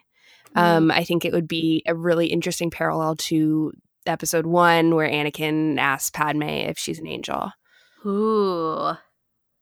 Yeah. Yes. I think that would be really cool. That would be really cool. Hopefully, like, not too on the nose, but I think that would be a really great parallel. I mean, the haunting thing about that Anakin and Padme exchange is that what makes Padme an angel eventually, her death is caused by Anakin. Ooh, so super grim. But I think that they could if they're in the spirit realm, I think that there's like this glow of light that could happen that could possibly be similar to Daughter, be similar to the Angels of Iago, something like that, right? Yeah. That would be really cool. Yeah, I think you're right. It would be really cool to have some kind of Phantom Menace visual connection, because that was the start of the story, and now this is the end of the story. So I think it just makes sense as this movie's coming out and the 20th anniversary of the Phantom Menace in the same year. Like, you never know. Yeah. But you know who does know? J.J. Abrams. Oh, yeah, he totally knows. He totally You know who knows. also knows? Vic Mahoney. Vic Mahoney. Vic Mahoney is a Reylo stan. Nothing can convince me otherwise. I hadn't really thought of that. I think I wasn't really sure when we got the question where I thought that parallel should be, or what would even be a good parallel, because they've already paralleled Revenge of the Sith, and Revenge of the Sith is the closing chapter of the Amidala story. And that was like their big conflict, which of course ends in tragedy. Whereas for Rey and Kylo, their big conflict is their middle chapter, which means they come to some resolution in the third chapter. And Anakin and Padme never got that resolution. And so I wasn't really sure where a good parallel would come in. But I think you're right. I think it's got to be something related to the Phantom Menace, whether it's visually or like a theme or something like that. Maybe they go to Iago. I don't know. I mean, I think that happened in the Clone Wars, I think, if I'm remembering correctly. But I feel like, just to revise that, I do think that would be a cool connection. But I think that the theory of saving people from dying is probably the most likely thing that's going to happen. And that is Revenge of the Sith all the way. Yeah, but I hope that it would be cool if that theme is represented visually and like tied to the Phantom Menace. Mm-hmm. But I do think that our Phantom Menace connection, now that we're talking about it, is going to be with Leia somehow, because I tweeted about this a couple months ago that, you know, it'd be so great because like this Star Wars is so much about fathers, but the start of our story is about a mother like sacrificing her son, like having sacrificial love for her son to like let him go with these strange men to the Jedi because it'd be a better life for him. And then it would be so great to like see it come full circle in the last chapter for a mother to welcome her son back home. And so I think that is probably going to be something similar to that. Would be a really great Phantom Menace parallel. Because I think you're right that like if they do go for more like heavy-handed and Amidala parallels, it will be with the like bringing someone back from death, which is Revenge of the Sith. But visually, it could look like the Phantom Menace. It could. Anyway, lots of good parallels possible. Okay, so our next question is from Alaya. She asks, when did each of you first realize that Reylo was for you? This is hard because if I go back and you were always more no Reylo before The Last Jedi came out. And I was never no Reylo. I was just waiting Reylo. You like, totally were. You were totally waiting for it. I remember having conversations with you being like, you were like, yeah, I just have to wait, but I'm not ruling it out. Yeah, exactly. Whereas you at the time were like, no, I don't. Because I think the interrogation scene was on it. Like you were in that camp of like, I don't like what he said in the interrogation scene. It's not going to work. And, you know, Rey doesn't need to be in a romance, which I think is also a really good argument against Reylo, honestly. But I was always that person that was like, I don't know, because as we've said earlier in the show, I was 100% for Kylo from the second I saw the back of him. And so I wanted him to be happy. And like, honestly, that only looks like Rey in whatever world you put it in. But in The Last Jedi, I think honestly, it was the shirtless scene. Which sounds like so fangirly and like Adam Driver is hot. But honestly, that is like the oldest romantic trope in the book. Mm-hmm. Like, I don't know. But and then the please at the end of The Last Jedi just like wrenches my heart out. It was the whole Last Jedi for me. Yeah, I mean, I feel like, but like within The Last Jedi. The thing within The Last Jedi, it was, you're a monster, yes I am.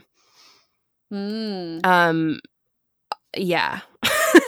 I don't know what that says about me, but go back and listen to our monsters episode. That's what it says. Yeah, exactly. I feel like Caitlin and I went into The Last Jedi wanting basically one thing out of that episode, and that is to explore the Rey and Kylo dynamic even more. Mm-hmm. I think that we were like, that's basically all we thought about, all we talked about, right, Caitlin? Yeah. Like, it's kind of crazy to even think that we weren't like technically Reylos then, because that's all we wanted. And we would talk about how they were related and everything. Not related, but like their stories are intertwined and super connected. And like that's all we want out of The Last Jedi. And Ryan will deliver. And you know what? He did. And I think that during the movie, I was like, yes, this is what I want. Yes, yes, yes, yes. I'm so happy that this is happening, that all these scenes are like together, that it really was that monster scene that I was like, oh my God, this is like real. That like the Reylo podcast, like Scavenger's Hoard that I listened to, were right, that they like totally pinpointed this. And that was my moment. And that's why I was like, wow, it's here and it's not going away. Yeah. Because I think prior to The Last Jedi, we always talked about how, because we had a whole episode that was like entitled Redemption prior to The Last Jedi, and it was all about like, yeah, Rey's going to be a big part of that journey, however it looks. And I was a Rey Kenobi stan. That was my favorite crack theory. But I was pretty much convinced that they were going to make her Rey nobody. And you were too, but you were in the Rey Skywalker camp, which now is just like hilarious.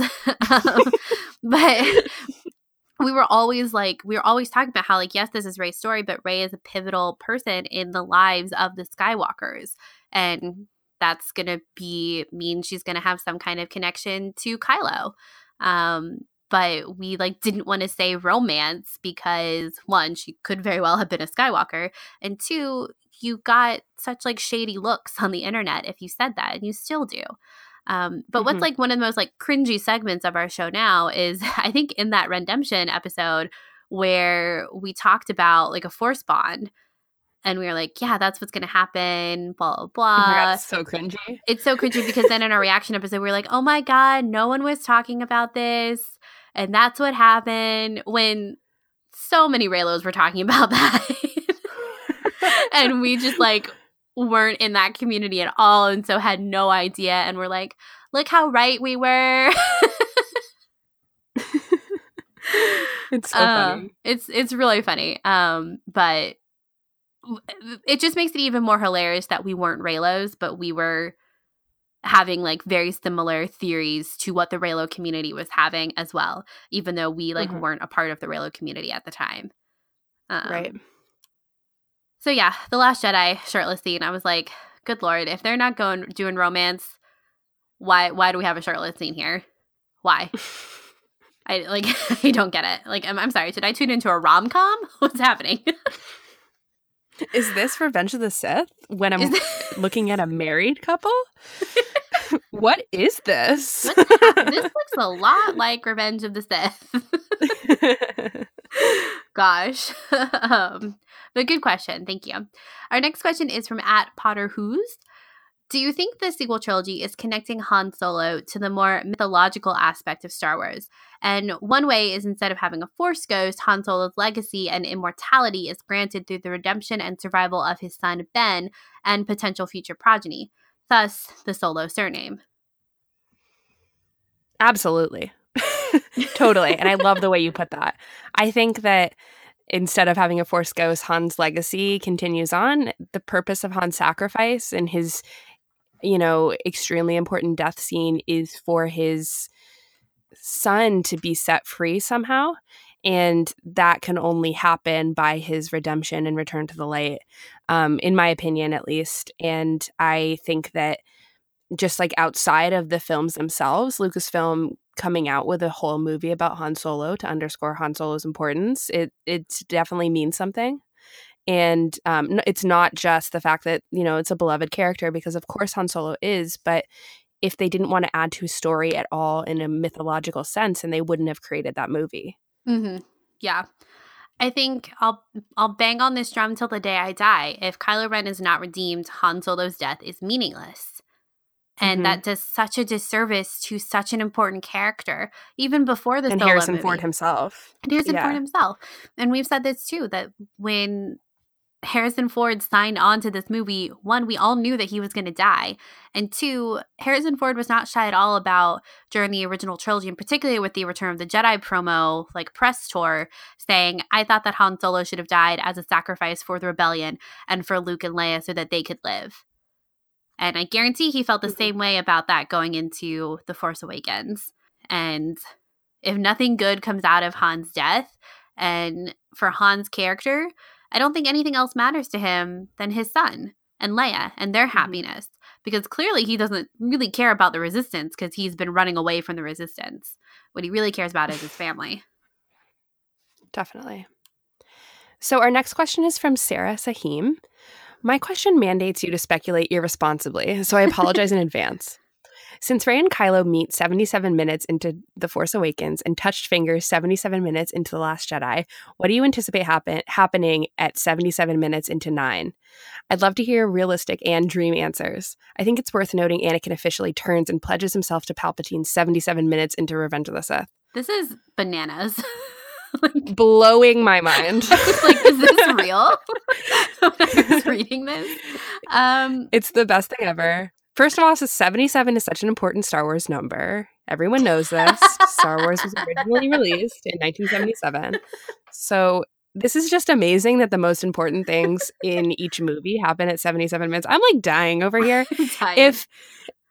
If 77 minutes into the movie is my realistic answer is that that's when Ben is going to turn back to, or like resolve the darkness within him. My dream answer is that the kiss happens then. I was going to say my dream answer is that they're like attending Rey and Kylo's like baby shower. Oh my God. I think you're right. It's got to be some kind of important Reylo moment. But the one that's interesting is that Palpatine, or Anakin, pledges himself to Palpatine at 77 minutes into Revenge of the Sith. And so I wonder if at 77 minutes, it's when we have the whole like culmination of the bringing someone back from death. Because that was Palpatine's whole like shtick to like his elevator pitch to Anakin, was that like you can save the one you love. And what if that's when Rey or Kylo save the one that they love, which is each other? Catch me bringing a timer to episode 9. Second viewing, not first viewing.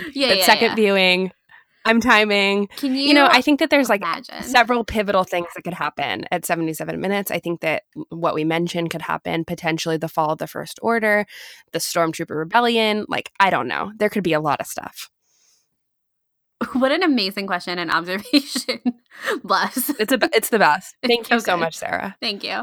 Our next question is from @Jakku Gerblin, who asks, what were scenes or elements in The Force Awakens that you guys didn't initially view through a Reylo lens, but now do post The Last Jedi? Really good question. I think we answered this, at least I did, about the interrogation scene. I definitely viewed it through the anti-lens, and now I view it through these two characters are put on equal footing, and it's an impressive demonstration of their abilities, really. But I also think that the bridal carry is something that I will forever look upon differently as well. Honestly, the entire movie, but the fact that the fight is in a forest like a fairy tale with snow is something I will always now remark on, at least in my head. Yeah, I was going to say the bridal carry is a big one.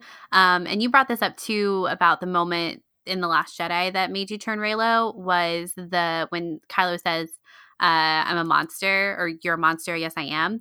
So when he takes off his helmet in The Force Awakens in the interrogation scene, Rey has the same look on her face as she does at that moment in The Last Jedi when he says that he's a monster.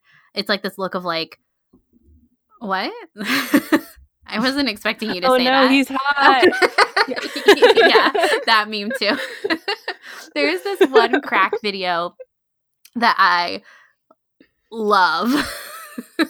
And it's going to be a little it has a curse word in it. So if you're listening with younger ears, fast forward about 30 seconds or to a minute. But it's this crack video, which if you've never watched a Reylo crack video, they are hilarious. But it has the overlay of Snoke going, "You have compassion for her." And then the beat drops and the song goes, "Bitch, you guessed it." And it's Kylo like having all these moments of compassion for Rey.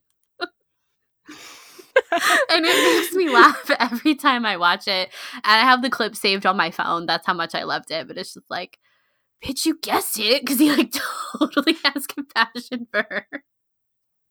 Yeah. It's so There's funny. a lot. I think The Force Awakens and The Last Jedi make a really good pairing. And I'd love to do an episode about the transition. Watching them side by side. Yeah, I think it would be a great thing to do in the future. Totally agree. So our next question is from Gina. She asks, what do you think Reylo being canon would mean for Star Wars as a whole? What does it say about its themes and overall story? I think we've kind of been talking about this throughout the episode, but I think it, particularly when we were talking about Zelda's question in the last part, is that it connects the whole saga all together, especially if we get some kind of like saving someone from death connection. And like the whole idea of like changing the meaning behind Kylo's line of "I'll finish what you started." It's not about finishing what Darth Vader started. It's about finishing what Anakin started and what Anakin couldn't do because he was lost to the dark side. I think that's what it means for Reylo being canon. We really do have this connectivity between all 9 parts, and that these trilogies can't and don't function separately from each other. Totally agree. Couldn't have said it better myself. Thank you. So our next question is from Ben Began Solo. What characteristic in Ben/Rey brings them closer together? What characteristic in each of them appeals to each other? And what do you think is the next step for both Rey and Kylo in 9? I think that Rey and Ben, what brings them closer is that they both recognize this loneliness in each other. But then at the same time, they both are really attracted, and I don't mean that in like a physically attractive way, but to like they both wish they had the other's childhood. Like Rey would have given anything to be a Skywalker, whereas for Ben, it was like the last thing I want is the burden of this name of Solo or Skywalker. But they both want that. Like the other wants that. Agreed. In terms of their next steps, I think that it is all about finding that middle ground, and that's what 9 will be about. Totally agree. So our next question is from Tracy, who asks, what do you think will happen with Reylo in episode 9, which we kind of just talked about, and what do you wish would happen with Reylo in 9 but probably won't happen? This is kind of like a too real kind of question because I really wish for Reylo in the romantic sense to be canon, but that is also my biggest doubt, even though I do think it's going to happen. I just get really gaslit and scared for it to happen. So that is my biggest wish. Yeah, my biggest wish too is for romantic Reylo. And I think that's something that kind of got brought up in one of the earlier questions too, is that I don't want to be disappointed if it doesn't happen. So I don't want to like pin all my hopes on it. I definitely think that Rey and Kylo live or die together. I'm pretty convinced of that.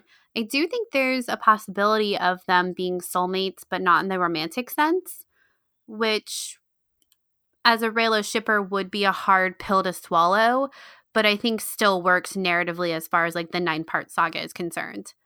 So I think it still works, but Agreed. That's not the story that I want. I want to see that Reylo kiss. I want Reylo babies. I want the Skywalker line to continue. And I think, yeah, it would be weird to imagine someone else with Kylo, with Ben, after episode 9 if it's not Rey. Agreed. Okay, so our next question is from AM_1885. Do you believe that 9 is the conclusion to the Skywalker saga if Rey and Ben are alive and together at the end? If their story continues, would you want it in novels, a TV show, a movie, or a trilogy a decade or 3 from now? Oh, such a hard question. Because I want this saga to definitively end. I don't want to have this possibility of maybe a trilogy down the line 10 years from now, maybe if the actors are still going to do it. I want it to be definitively over. That being said, there could be a lot of ways to explore it, like if we assume that they both live and that they are in a relationship or have professed their love for one another at the end of 9, best case scenario. I think there's definitely a lot for them to do in the version. I think novels would honestly be the best way because I think it would be a good opportunity to finally start diving deep into Kylo and like into his thoughts, which we haven't been able to see a lot in extra material because like his story is kind of shrouded in so much mystery. So I think novels would be a really great way to explore that after the conclusion of his story in episode 9. I remember Kathleen Kennedy maybe a year ago on the Star Wars show discussing that right now they were talking about what the stories mean next for Rey, Poe, and Finn, and similar characters. I think she also said BB-8, which is funny. I think, honestly, I would love if, first off, I want this Star Wars like episode movies to continue. I think that I've been pretty vocal about that, but I wouldn't be surprised if we got an anthology type film that didn't have an episodic number, that was about something that we can't even really conceptualize, but with similar characters. Almost in a way that, like, I think about, and Caitlin hates that I reference the X-Men, but I think about X-Men a lot and how Logan, and not in the same not in like the stylistic way, but the fact that that movie is about a single character, but also that character appears in like the series. I think that there could possibly be a way for characters like Rey, Finn, Poe, and Kylo Ren, Ben Solo, redeemed, to appear in a separate movie and just kind of be like really super character driven. Yeah, I don't know how I feel about it, honestly. I feel like I would like it when it happens, but it all depends on how episode 9 turns out. Agreed. I think that it really just depends on if I'm really satisfied with that conclusion. And I think I want them both to live. I think that that's the happiest and most, celebratory ending for the 9 films. Personally, especially as a Kylo Ren fan, I don't want him to die. I don't want Rey to die. And I don't think that death really means that that's a satisfying conclusion. I think that Star Wars has kind of moved away from that thought process, actually. You see that in some of their television shows and their comics and other films, right? God, bless. Look to the animation department for the future of Star Wars. Thank you, Jay Filoni. Exactly. There it is. Yes, there it is. So yes, there it is. Yeah. So I actually would be happy with like an anthology style TV show as well. Like, I think all this is kind of, my opinion on this is like ever changing. And I think that it will be solidified once The Mandalorian comes out, once we see this like arm of TV from Lucasfilm, which is sure to be extremely high quality. So I wonder if, like, how would we feel about a show that takes place, that like deals with Rey and Kylo's kids, but they're like not, like Rey and Kylo aren't a part of the story. I'd be totally we're just fine hearing with that. about these I think things that have happened to them. I'd be 100% fine with that. And I think that that's probably where they're going to go. That's probably where I'd put money, just because that makes like brand sense. Are we betting now? It really does. No, I don't want to bet because I don't think it's a good place to bet. But I think that makes sense to me that they'd produce these characters. God, that sounds so like business, yeah, clinical. But like these, create. these characters. Create these characters who are connected to Ben and Ray in a way that still makes us interested in them in this like long running television series. Like I think that would be amazing. I think so too. I'm with you. But I got to see episode 9 first before I really like make any concrete wishes for post episode 9. So our next question was from Jordan Davies, who asked, Jordan Davis. So our next question is from Jordan Davis, who asks, since Ben Solo is the reverse of Anakin, do you think we'll see Ben's turn by the end of the second act in episode 9 to parallel Anakin's turn to the dark side in Revenge of the Sith? And how much screen time do you think we'll get to see, quote unquote, good Ben Solo? The whole like how much screen time are we going to see good Ben Solo is like really makes me super nervous and stressed because I really don't want him to turn at the very end. That's kind of why I was really hoping that he would turn in The Last Jedi. It was like a big part of our prediction that like it would be insane to see this former dark side Force user kind of work from within, from the Resistance side to like take down the First Order. And I still think that could happen. I just don't know how likely it is to happen in the very beginning of the movie. I think probably second act is more likely. Yeah, definitely. And that's what she said too, by the end of the second act, which after Sarah's question about like the 77 minutes, I wouldn't be surprised if that's what happens. And like the moment that Anakin falls to the dark side with Palpatine in episode 9 is the moment that Kylo makes a return to Ben Solo, to this like new identity of Ben Solo. I can't handle that. Right? So. Can you really imagine? can't. J.J. Abrams would be the person who'd be like, no. This is the parallel I'm going to do, 77 minutes. He totally would. He'd be like, it's like such a technical fanboy thing to do. You know what I mean? Whereas Rian Johnson is like, let's play with like the visuals of like the Mustafar versus the Supremacy, and then JJ's out there like practical effects, 77 minutes. Well, I mean, Ryan did put the hand touch scene at 77 minutes. Yeah, too. Exactly. But I mean, right. I'm just building more into our. Maybe it's like a secret insider club about like writing Star Wars. Like this is what you do. You know, there are like all those books that are like about like inside the president's club and stuff like that, and like the book that gets passed down between presidents and like the first ladies like group chat by Michelle Obama. Oh my God, there's a SNL sketch about like 9-time hosters and like how they're like invited into this club when they get jackets and everything. That's the director's club. And it's a boys club. It's totally a boys club. It's a boys club. And they smoke cigars and it's like extremely men's. Actually, this is what they talk about. They talk about 77 minutes. The thing is, like, one, yes, it's a boys club, but it's all a fanboys club. So I bet that it looks like the cantina, and they actually don't have alcohol. It's only Bantha Blue milk. And they obsess over whether things are screen accurate within this like clubhouse / cantina. Oh God. And there's like a plush of Max Rebo in the corner.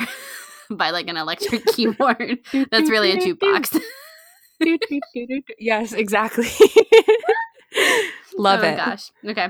So our next question is from Becca, who asks, I'm going to go fandom and ask what your favorite fic is, and what are your favorite photos of Daisy and Adam? So we already talked about our favorite Reylo fics, which are still the same from what we said earlier. But what's your favorite picture of Daisy and Adam? Okay, so it's definitely, this was like a no-brainer for me. I love the New York Times cover shoot where it's basically like it's photographed to be like a two-page spread. So there's a divide in between with like the secondary unit cast and like Luke, Mark, Daisy, and Adam. And Daisy is in white and Adam is in like completely black. And I love that shoot. And they're both pretty serious. It's just like so good. But I do have to say, I love that GIF. This is like pretty specific. I love that GIF of Daisy, John Boyega, and Daisy. It's Adam, John Boyega, and Daisy like comes onto stage, and John like moves himself out of the way so that Daisy can stand by Adam. I know exactly Love what you're it. talking about, and I totally agree. Also, the black and white photo that you mentioned that's like Daisy in white and Adam in black is really great too. I love the outfit that Daisy is wearing in her Vogue 75 Questions with Daisy Ridley. She's wearing like this like beautiful green dress that I just absolutely adore. But then my favorite Adam picture is whenever he's in a tuxedo. Man can wear a tuxedo. Dapper AF. You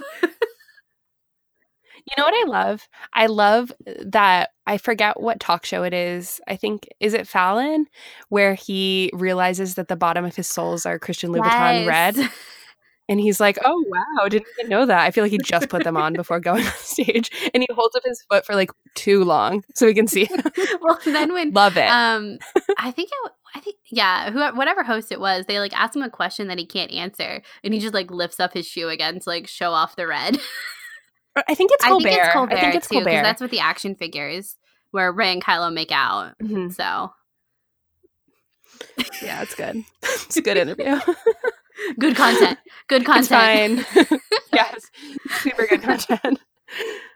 Okay, so our next question is from Jenny. How do you think Ray being independent fits with Reylo? Does her needing/having a romantic partner weaken her character, namely her arc of finding value in and of herself, not from others? One reason I think Reylo is so beautiful is because Ben and Ray complete each other. They aren't whole without each other. Ray needs Ben as much as he needs her. Balance. Do you think we can have Ray be independent and have Reylo at the same time? Or are they mutually exclusive? This is such a good question, and I think a lot of why people don't like Reylo, and it's a lot of what we talked about before we supported Reylo, is like, you don't want to assume that because a guy and girl are on screen that they have to be in love with each other. You don't want to do that. And that's kind of like this like movement in like women's stories, is that like it's about like empowering yourself, and you empower yourself. You don't find empowerment through a man or like through a love interest. And I think that was part of Rey's story in The Last Jedi, is she was like searching for this belonging, and she thought it could be with Han. That didn't pan out well because, you know, he did. And she thought it nice.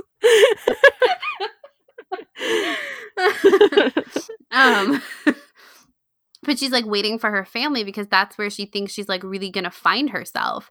And then, you know, she has this moment where she thinks it's with Luke and it's not with Luke. And then she like sees something in Kylo that she recognizes in herself, or recognizes a feeling in Kylo that she's had before too, that she's like never probably experienced with anyone else that she's ever met before. And she like wants that, she wants to be with that, to be with him. But then she realizes that that's not how it can be right away. And she's strong enough to like say no to the belonging that he's offering her at the end of The Last Jedi. And I think that's where we get Rey being independent, but also having Reylo at the same time. It's a hard question. I think that I feel like we need to move away from independence in a woman equaling no man. Yeah, I feel like, you know what movie I think really did this super well? I think that Wonder Woman, and I guess this is kind of like a conventional film example, but I think Wonder Woman completely demonstrated that a woman can be, I hate to use the word strong, but it's on the tip of my tongue, strong, embrace love and like forgiveness and joy, and that can still not weaken her as a character. In fact, it makes her more powerful. And I remember Caitlin and I were both so struck from that movie. We felt like we had watched a movie that we'd like, a story that we'd truly never seen on screen before. And I just hope that films learn from that, especially like popular films. And I feel like by only showing that love makes one stronger rather than weakens them, it will just honestly like move society forward and like stories forward. Because I mean, you're right. Like a love story, it's this idea that like a love story is a bad story, or it's a conventional story, or a stereotypical story, or not good, because we have like all these things like rom-coms and like Hallmark movies that are built on the tropes of romance, and they're like low budget, made for TV movies, but that they're like candy to consume. And so I think it can be hard to kind of see how a romantic relationship for Rey on this like really grand, like predestined cosmic force scale can be a good thing. And I think the Wonder Woman example is really good because we came out of that movie like floored, like this is everything I wanted from like a female hero, from a female heroine. Wow, redundant. From a heroine is someone who like gets to be in love because love is not a bad thing, but also gets to save the day and knows how to operate outside of that relationship. And I think that's the big thing. That's like the line you can't, not that you can't cross, that I don't know how to phrase it, but that you have to be mindful of with Rey's stories, because like a lot of these like big budget love stories, you know, like Avengers and like all the Marvel movies and stuff, they're written by men and the main characters are men, and so the women are side characters and the woman is like a prize to be won. Like, because I saved the day, now I get to go home and have dinner with my wife. And that's completely different from what we get to see in Wonder Woman, and what we think we're seeing play out in The Last Jedi or in the sequel trilogy is that Rey is the hero of this story, but she's also on equal footing with the anti-hero as well. And it makes for really interesting conversation. Just hearing you speak like that, it makes me really want Rey to be the one to, if we're going to get into this, to kiss Kylo first, if they're going to kiss. I kind of want it to be fully Rey's decision, since it is her story, and for her to like get what she wants and to prove that, you know, we have a story like Return of the Jedi that like the thesis of Return of the Jedi is that love of Luke to his father and the father to son brought Vader back to be Anakin.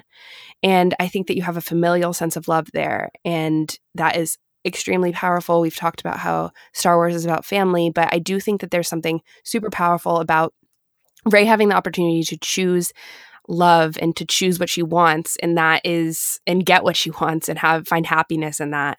I think that there's something so independent about that choice. Yeah, totally agree.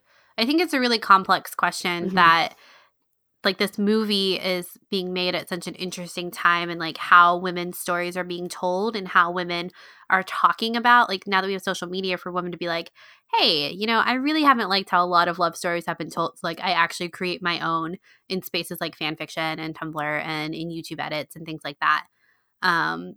So like The Last Jedi is that like a really interesting crossroads as far as like just the time that it was made in, to recognize that yes, a woman doesn't have to be in love for her character to like be doing good things or to be important or for her story to matter. But it also doesn't mean that if she is in love that it's a bad thing, or that it's like looked down on or a lesser story.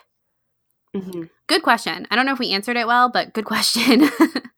Our next question was from @CadBainesBounty, which great username. Why do you think there's so much, I guess, passion for both for and against Reylo?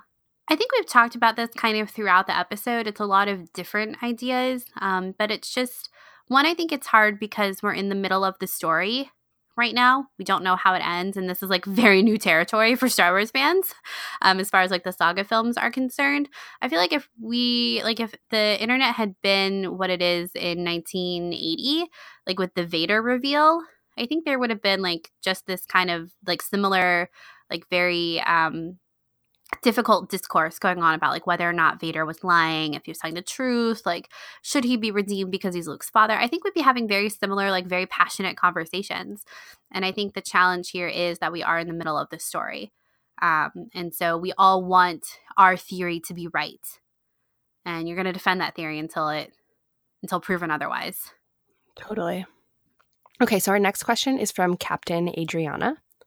Are Rey and Kylo the reincarnation of Padme and Anakin? Could we expect more novel content of their relationship? I would say that I don't think Kylo and Rey are the direct reincarnation of Padme and Anakin, I think it's clear to draw those connections, but I really don't think that they're the reincarnation. I don't know. What do you think? Reincarnation. I think they're the continuation of Anakin and Padme's story. Yeah, I think reincarnation is a tough word because it kind of implies something spiritual, and I think there is something spiritual going on with this like direct link to the Skywalker family, but I don't think it's as like crude as Rey was born to be the reincarnation of Padme. I think that the parallels are 110% there. I just don't necessarily think that they are the same.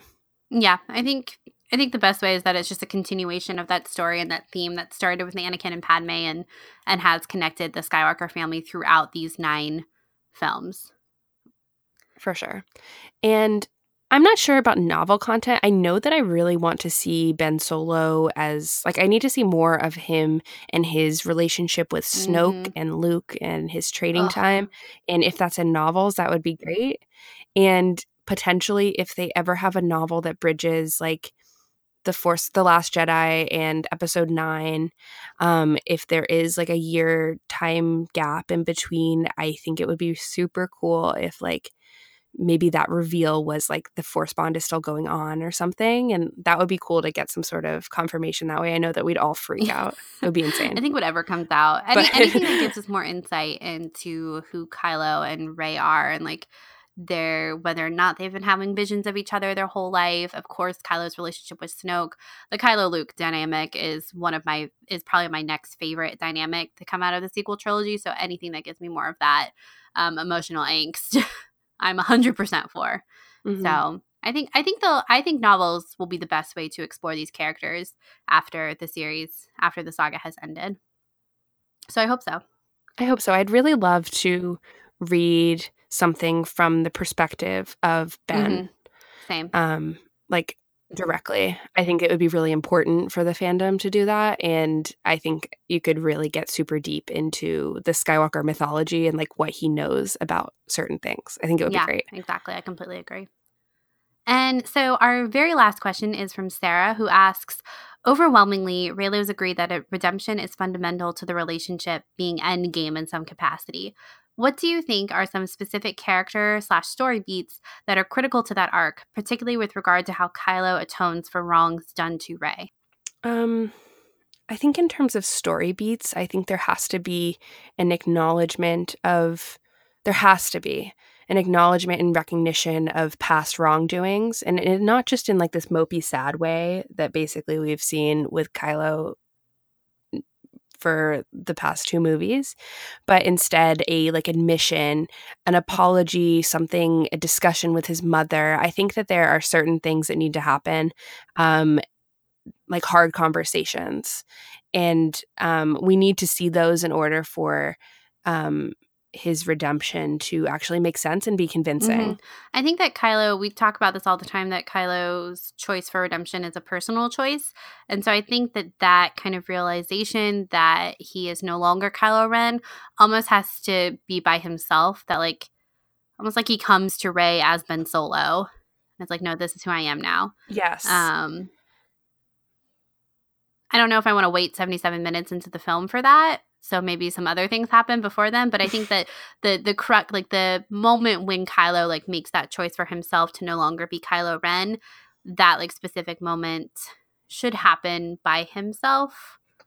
Or like for sure. Himself. Rey it can't be just for Rey.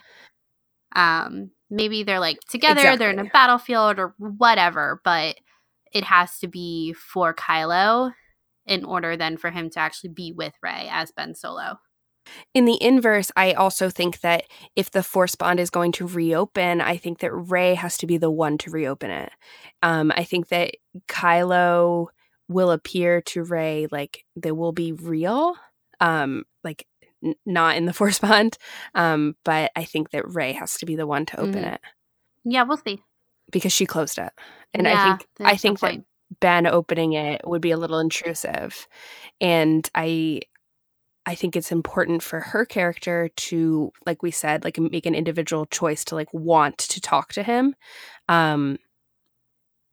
Yeah, and I really think that's important for us to see with her character. But I think that can only really happen if Ben makes some sort of change, or if the only person that she can talk to about some certain thing is him. And I'm not sure what that is. Like, I used to speculate it was going to be Leia's death, but I don't think that Leia is really going to die. I think that they're going to keep her alive just by the footage that they have of Carrie Fisher. And I used to think that that was like a really important character beat, but I am less convinced on that than I used to be. Yeah, I still don't know where and how Leia's going to fit in. I think you're probably right. They may not kill her. I don't know. I think what you talked about as far as like Rey opening up the Force bond because otherwise it's intrusive, I think is a really good point. But I don't know if they have the power to open it up. Maybe they get that in episode 9, but it's kind of come up randomly in The Last Jedi. Like they have no control over when it starts. And it kind of seems like they don't really have any control over when it ends either until that last scene. So maybe Rey does get the ability to open it up. So I'd be interested to see how that plays out because it makes sense how you put it, but I don't know if we haven't seen that yet. So doesn't mean it can't happen though, of course. Yeah, I would speculate that in order for the advancement of the Force bond, like something has to change with what we learned about the Force bond in The Last Jedi for it to be, for like the story and like the understanding of the Force to advance in episode 9. And I think Rey and potentially Ben as well learning to control the Force bond might be a good way to see her advancement of her Force powers as well and be like crucial to the story. Yeah, it's just kind of crazy to even think about. Wow. Like I said, I'm getting really excited just talking about episode 9. And I really do kind of hope that we have a title soon so that we can speculate about that, because I'm sure that will be crazy and kind of like throw us for a loop. Oh, yeah, definitely. Yeah. Okay. Well, Crazy. I think that's going to wrap up our Reylo episode. So many great questions, guys. Thank you so much. I know we probably didn't answer everything correctly or well, but I hope you guys enjoyed this episode. Obviously, Reylo is not going away, and we're here. We're here for the hugs. I'm here for the hugs and the Reylo love. So let us know what you guys thought of this episode. Thank you guys, as always, for your support. If you want to find us online, you can head on over to Twitter. It's where we're most active. Our podcast Twitter is at SkyTalkersPod, as well as our personal handles at Caitlin Plusher and at Clarity. You can also find us on our website, SkyTalkers.com. Instagram is at SkyTalkersPodcast. And if you liked what you heard and want to head on over to iTunes and leave us a review, we would really, really, really appreciate it. Yes. And I want to thank our amazing patrons. Before I do that, though, I want to let you know about our Patreon, because I realize we don't really even talk about it. We have a Patreon where we have a Discord that you can join and talk with other fans of the show. And we also release a bonus episode there for the 3 and 5 and up patrons per month. So you can go over to patreon.com/SkyTalkers to check that out. And right now, I just want to thank all of our amazing patrons. Amy, Joanna, Larry, Gina, James, Tracy, Sarah, Susanna, Z, Cherie, Angela, Diana, Becca, Lynn, Katie, Courtney, Brian, Megan, Amy, Kelly, Jim, Swara, BJ, Ira Bell, David, Claudia, Kate, Brooklyn, Lady Valkyrie, Jenny, Blessed Cheesemaker, Danny, Lumpa Ruru, Patrick, James, Hamsa, From a Certain Point of View, The Dorky Diva Show, Megan, Stewart, Kyle, Jennifer, Kels, Chastity, Alaya, Travis, Katie, Daniela, Alyssa, Rebecca, Andy, Delaney, Angela, Allie, Natalia, Daz, Serene, Shireen, Jordan, Molly, Chell, Aaron, Megan, Rebecca, Lauren, Tom, Edith, Adam, Derek, Connie, Robbie, Kirsty, Brandon, and Chuck. Thank you guys so much for supporting us. Your support means the world. Yes, thank you guys. And as always, until next time, may the Force be with you. May the Force be with you.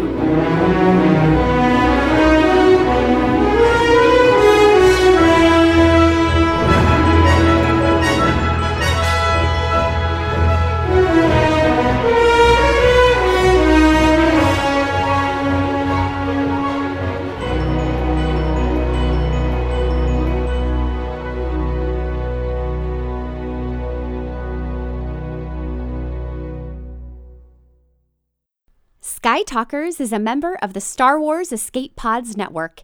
Explore more great content and get to know our sister shows at weareescapepods.com and on Twitter at weareescapepods. The Star Wars Escape Pods Network, promoting positivity in fandom.